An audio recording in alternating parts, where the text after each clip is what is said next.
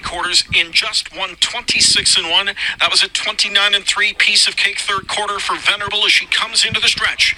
Venerable, the one to catch, duly resolved in the pocket spot now. He'll get a clear lane late from Actonel. Venerable, the one he's trying to track down. Duly resolved is up and driving. Venerable at the rail. Duly resolved on the outside, giving it his best. Venerable at the inside. Duly resolved is closing in. Venerable leads the line at the inside. Venerable holds on to win by a head over a dead game. Duly resolved. 2021 Mohawk Million went to Venerable and trainer Nifty Norman. We have Nifty here, and we're actually in the barn with Nifty Norman. First, Thomas, this is episode number 40, and thank you, Nifty, for inviting us here and having us. Why don't we just start right there? Venerable, what can you tell us about her? I mean, come on, she did everything right? Yeah, pretty much everything. Maybe bar the Breeders' Crown where she made a mistake, but listening to that replay actually doesn't bring back a lot of great memories. I was pretty nervous right there, but she hung tough and got the job done. It was great. It was so interesting when people are talking about you. There are so many things I want to ask you, but first of all, do you see yourself as a filly trainer? I mean, all those great fillies you've had. Well, not really. I mean, I don't try and fill the barn up with the fillies, but that's kind of how things go. You get branded a little bit, don't you? Like, whatever you have success with, people think that that's what you want to do. I mean, I've had a couple of owners say to me, "Oh, you can't train colts." Well, I don't know about that. We'll see. But maybe you get a better filly stock, right? Maybe that's what. Yeah. Well, some of my owners really like the fillies because of the value after they race. Right. So a lot of your owners are breeders. Yeah, and they're filly fans. Yeah, for sure. Yeah. Like with Venerable, like with her pedigree from the get-go, how was she? Really, really nice. Yeah, a little. She was a little aggressive there over the winter, and we spent quite a bit of time calming her down. I'd kind of kept an eye on her two sisters, who are both a little bit that way as well, I think. So we just, and the Walners right off the bat seemed a little warm as well, so we just kept her locked in and on a helmet most of the winter because she would grab on, but you knew right away that she was way above average. It was funny because Dave McDuffie used to call all the time and say, "How's Delilah doing? How's Delilah doing?" Because Delilah was the expensive one and a beautiful filly. And I said, "Well, don't rule out this other one here. She's pretty damn good too." So, she was good from day one. Yeah, I remember the first qualifier you did with her. Yeah. David just sit, and yeah, and that was by design. We sort of warned David too that she don't put her on the front. I don't think that's where she wants to be. What a great year she had, and so did you, right? Like, if you're going to take us back to the beginning, and did you kind of expect this because of all these 2-year-olds you had and even the 3-year-olds that gave you the title Trainer of the Year? If you take us back, you moved to a new farm. You've been at White Birch, which is Hot Lead Farm now for a very long time. You moved to Magical Acres and now to this facility where we're at right now. How was that for you, and what were your expectations going into the year when you don't it's kind of a new place where you're at still? Well, this was the second year here, and we had a pretty good year the year before as well. And I copped a lot of grief from all kinds of different people when we moved here because you're moving to a half-mile track and a smaller private place where there's not a lot of maintenance personnel or equipment and things like that. And a lot of people warned me, why the hell would you do that? But I think it's just worked out good. As you can see, it's a nice place. There's a great environment. And we had a good year in 2020. And, everything's based on stock, isn't it? If you got stock, then you got a chance. And I knew we had stock. We had good stock the year before. And, the 2-year-olds that were coming back at 3 were good horses. And the 2-year-olds that we bought looked pretty decent. We spent a lot of money. So I was pretty confident. But, you don't know you're going to have that kind of, sometimes you just can't do anything wrong. Sometimes you can't do anything right. Sometimes you can't do anything wrong. Doesn't matter what happens. That's how kind of how the racing works out too, right? Like sometimes it doesn't matter what happens. Yeah. You're in the right spot at the right time. Yep. On this facility, what do you have? You have a half-mile track. What more do you have? Sand. There's a sand jog track on the infield. There's a small strip that we can, it's not ideal, but we can go about a quarter mile straight. I got a really good pull, and I'm a paddock crazy guy. I like every horse to get out every day kind of thing. So we have a lot of paddocks. I have about 16 paddocks, and pretty much you can do whatever you want. When you're on a private, quiet place like this, you can train reverse. You can do whatever you want. You can train on the outside of the track, the middle of the track, wherever you want to be. So it just when you want to do a variety of different things, it makes life a lot easier. Yeah, sure. So, like, people kind of connect you with Be a Magician, right? Like, if you're gonna rank your horses that you have had, if you're gonna say like 5 top horses that you have trained, who were the 5 top ones be? Who? Well, she's number 1, and probably always will be, because they just don't come along, horses that win $4 million. And she was a great horse for several years, which doesn't happen very often either. Right. After her, I don't know. It's hard. There's so many great horses, right? Yeah, a lot of good ones. Like you say, this year, Bella Bellini, that's a story of its own. Venerable's a great story. But sometimes you have a horse that didn't cost you a lot of money and didn't have any aspirations about it, but they turned out to be really good. I enjoy those kind of stories too. Like a filly I had a few years back, Beat Goes On Hanover. She was a $30,000 yearling and won $1 million. Stuff like that. You get a big thrill out of stuff like that too. Puff, She's Gone. Yeah, Puff, She's Gone. That was my first horse to win a Breeders' Crown, and she's a homebred and just really, really, really cool. Bella Dolce. Yeah, we have a picture about Bella Bellini's mom. Yeah. Last year, 2 horses made over $1 million. Yeah, pretty wild. When someone said that's the first time that's ever happened, I just never even entered my mind that. I just thought, Jimmy or somebody would have done that for sure. But that's pretty cool. It's hard to win $1 million with a young horse. It's hard to win $1 million with one horse, right? Yep. Now you got 2. Yep. Yeah. So, why Nifty? Where does Nifty come from? Your name is Richard Norman, so I want to know. Yeah, well, that's an old story. I've had to tell that a few times here lately, but it was right back when I first left school. I think I was about 16, and I was working in the stockyards at home, penning up sheep and cattle and stuff like that, and my boss told me to go down and unload that truck, and he's like yelling at me, "Hurry up, get your ass down there." So I'm running down and jumping over the fences, jumping from pen to pen, trying to put on a show for the new boss, the big boss, and about the 3rd fence, I tripped and went right on my ass and ended up on my back in a big pile of sheep shit. And he just came walking over. He said, "That was pretty nifty," and that was about it. I got called that from then on. Oh, I got it. When did you come over here, and how has this journey been for you? And do you have plans in the future to go back home and retire at home, or something like that? Or is this your home now? You've begun to go home every year since I've been here, but that's just how it goes. I came in 85. I've actually been back a couple of times. You get a little tired or you get a little sick of it, you go home, but I couldn't do it. You miss the action too much, and horses are an addictive thing, I think. You can't get them out of your system. I went home and just did a couple of different jobs, but I couldn't take it. I wanted to be back around the horses, and New Zealand's a really quiet place. Things, like I say, they roll the roads up at 10 o'clock, but we, I just couldn't take it wasn't enough action for me, so I had to come back. But as far as going back to retire, I doubt that'll happen either. I'll probably just drop dead here somewhere. Yeah. Yeah, but if you do what you love, right? People say if you manage to work, you don't work a day in your life, right? That's right. That's right. It's a good saying, I'm lucky. I can't wait to get up in the morning, so right. A lot of people don't feel that way, eh? Exactly. What can you like? Everybody's asking about like Bella Bellini. I think she made 7 starts as a 2-year-old. Yeah. And then she changed and become a champion. Yeah, but Jesus, if I knew the answer to that, I'd be know everything. But honestly, she had speed, but she could not try to turn at all. She could go reverse as fast as you want.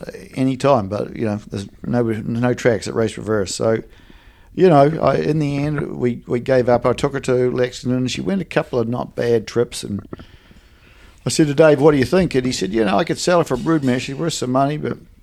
He said, "What do you think?" And I said, "Well, she's got a lot of speed." And he said, "Well, let's give her another shot." So all we did was turn her out, bring her back. She was sore in the knees and that. We just blistered them up and brought her back, and straight away she was better. But as the year started off, if you look back and see where I raced her, I just raced her in those series and things like that because I didn't think she'd hold up. She was never 100% sound, but to her credit, she got sounder and sounder as the year went on, and at the end of the year, she was the soundest she ever was. So it was all her, really. She's just an amazing athlete. Yeah, it's hard to bring back a horse like that. How do you how is the thought process going back with a horse like that, staking her? What is the mindset when you go into a season with a horse like that? That yes, you knew she had ability, but is it fair to say that you want to be fair to the owner, also not overstake and stuff like that as well? Or yeah, how do you look at it? Well, basically we said, let's just put her in a couple of races, that you'd like to win. So the Breeders' Crown and the Hamiltonian Oaks, the obvious two races that you would stake a horse to if you were just going to give him a shot. And then because we didn't stake her a whole lot, and then we just looked at a couple of races either side of those two that were on a mile track or on a big track. Didn't stake her anything on a short track, and that's about how it worked out. And like I say, it was gravy. Yeah, and what about when you did you feel that she had changed from 2 to 3 when you brought it to the track, or? Yeah, no. Even trading back, I had 4 fillies, I think, and they were all pretty decent, and it was kind of where you couldn't tell who was the best out of the 4. They were all very even. And she was the least sound of the 4, but turned out to be the best. But when did you see? Because I have a feeling that Nifty Norman, he is not like a guy who go very much in a race bike. No, not at all. No, I'm too fat to get in the bike, so they basically don't go in the bike till they go to the qualifiers. But she did. She did go a couple of good trips here at home, just go in reverse. And then, we're kind of, Scotty and I were both pretty high on her.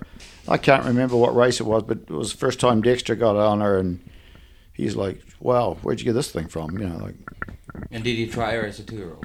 I can't remember if he said No, that. he never. I never did. No. Because maybe he would have remembered if. No, he did, and like David drove as a 2-year-old quite a bit. And then he couldn't drive. He had to drive something else. And, Dexter jumped on. And, we went to Pocono for that little series there. Weiss. The Weiss. And, man, she went a couple of really impressive trips there. Yeah, she did indeed. Yeah, but I had another one in the series at the same time. Easy Pass, who I think won the final, right? Yeah. And then, but I didn't race Bella Bellini in every leg because I didn't want to be too tough on her. So she wasn't even eligible to the final. I think that's how it went.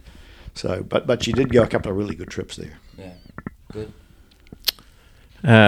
If we go a little back to Venerable Mohawk Million against the boys. Yep. This year we have the Hambletonian. What are you thinking? Well, I'm going to Kentucky tomorrow actually to pick her up. So I'll be interested to see how she's developed. She was getting real growthy towards the end of the year, and you could tell she was going to, get quite a bit taller. But I just hope she's got a bit stronger. I guess she's probably going to be one of the favourites.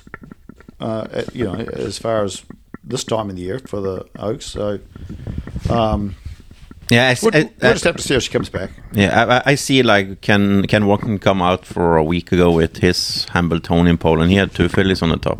Yeah. So because it's not bad to say about the colts last year, but the fillies look stronger last year than the colts. So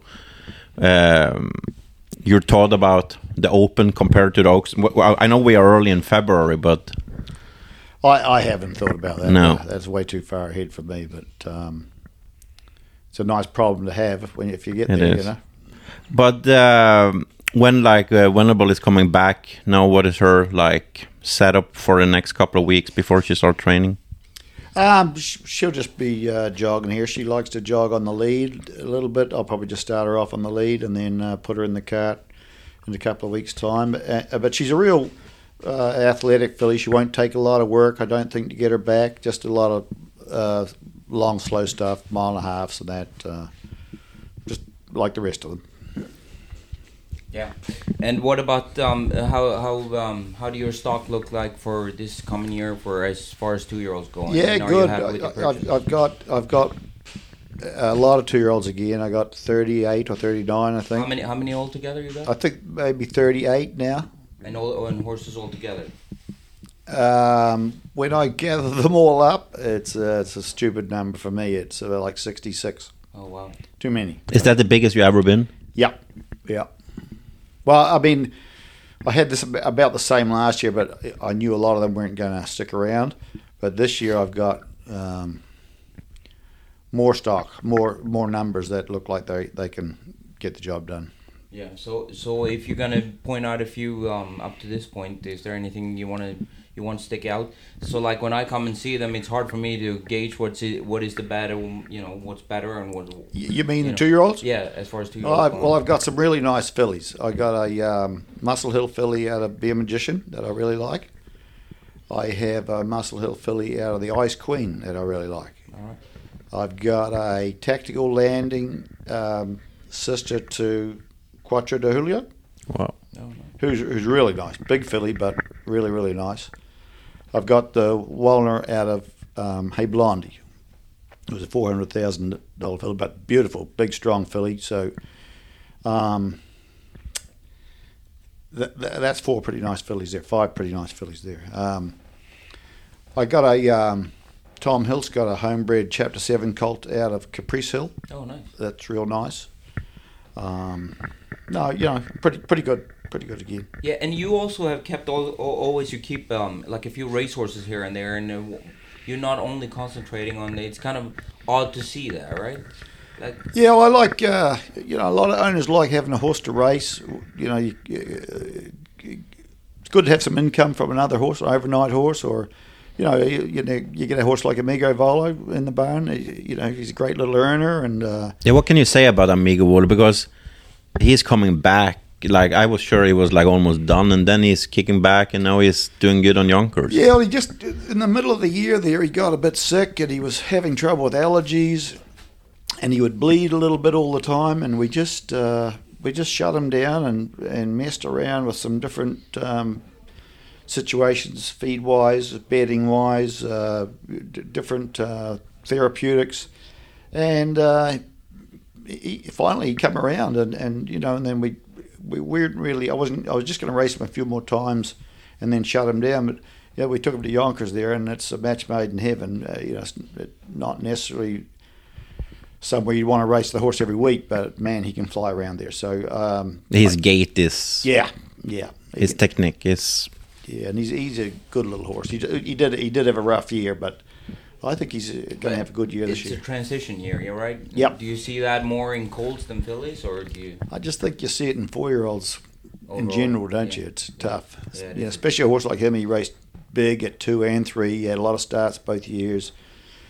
Probably, left a lot on the tracks. He probably, but like I say, you see that a lot with 4-year-olds, don't you? They just struggle a little bit. Yeah. So then there's a couple of questions that we've always that we ask everyone. So like it's a well-known fact that we have trouble getting new owners and new help and so forth in our industry. What do you think is one of the things that we could really do to help getting the younger generation interested and maybe start? Well, change your immigration rules for one thing, maybe. Like you say, a few years ago we used to have a lot of Kiwi and Aussie kids come over. You used to get a lot of Swedes and people from Europe and that. But it's really tough to do that now. I think that's a problem. But you just don't get young people come along. I'd like to see some more kind of sponsorship programs or something like that where you can bring kids along, and maybe there's some way to get it subsidised or something. I don't know. But you're right. We got to get young kids in the barn somehow. Yeah, the thing is, what I've been looking at it, like I have two younger, well, they're getting older now, but like I could never bring them to the paddock at the Meadowlands, for example. But I brought my son to Canada, and he could be in the paddock, and he loved it, right? Yep. So like he wanted to like put bandages on the horse when we got back to the barn because he rode with me and so forth. But here he's been distanced from it. I understand there are liabilities and all those things, and people can get sued and they can get hurt. But I think we need to get people more involved into getting closer to the horses. Absolutely. You agree? Absolutely. I mean, there's probably no way around those laws. I mean, that's a shame. But one thing I particularly noticed this year, there's a lot of young guys that want to be drivers around, especially in our area, it seems like. I actually spoke with Scott at the Meadowlands about it, and they like having amateur driver series. And something that's really popular in New Zealand and Australia is the junior drivers. Same in Scandinavia. Yeah, and I would like to see something like that. Yeah, Get some races for the young kids.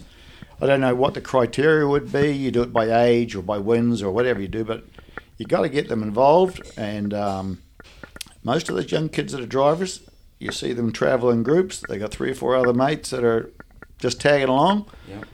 Next thing they're involved too. So I'd like to see something like that happen. Yeah, and like I said, with my kids, bringing them, how important is it for you with your family, your immediate family? How important have that been in your business and in your industry here? Well, yeah, I could see my grandkids being involved. I mean, they love coming to the barn. They're only young, but they're the same. They're picking out horses' feet and putting on bandages and screwing around. I mean, it'd be very easy to see them want to do it. Whether I think that's a good idea or not, I'm not so sure. You can't take it out of them, right? If they have it in the blood, right? It's tough. Yeah. But what I'm saying is like your wife or whatever, and they've been a big part of your business, right? Yeah, well, big part of your success. My wife always worked as a groom, and her daughter and husband Scotty, they both work for me, and I couldn't do it without them. No. It's very important. So, like when you say your fellow Kiwi Dexter Dunn has been a big part of you last year, and David Miller, what can you say about those two as a driver?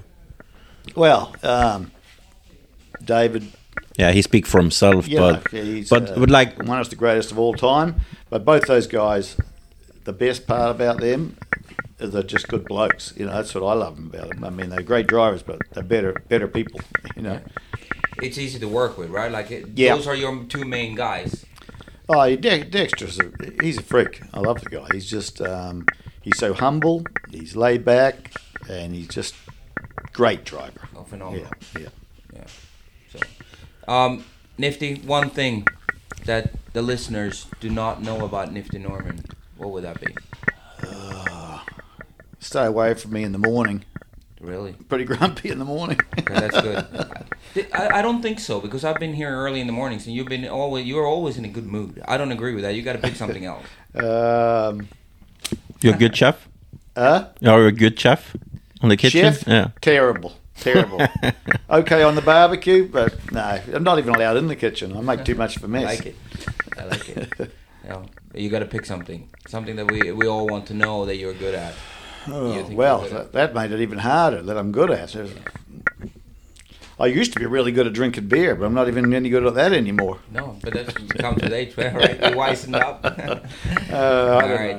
All right, then. Very good. I really appreciate that you took your time and sit down with us and talk to us. And Thomas, do you have anything you want to add? No. I know you're a big cricket fan. Or rugby. A rugby fan. Yep.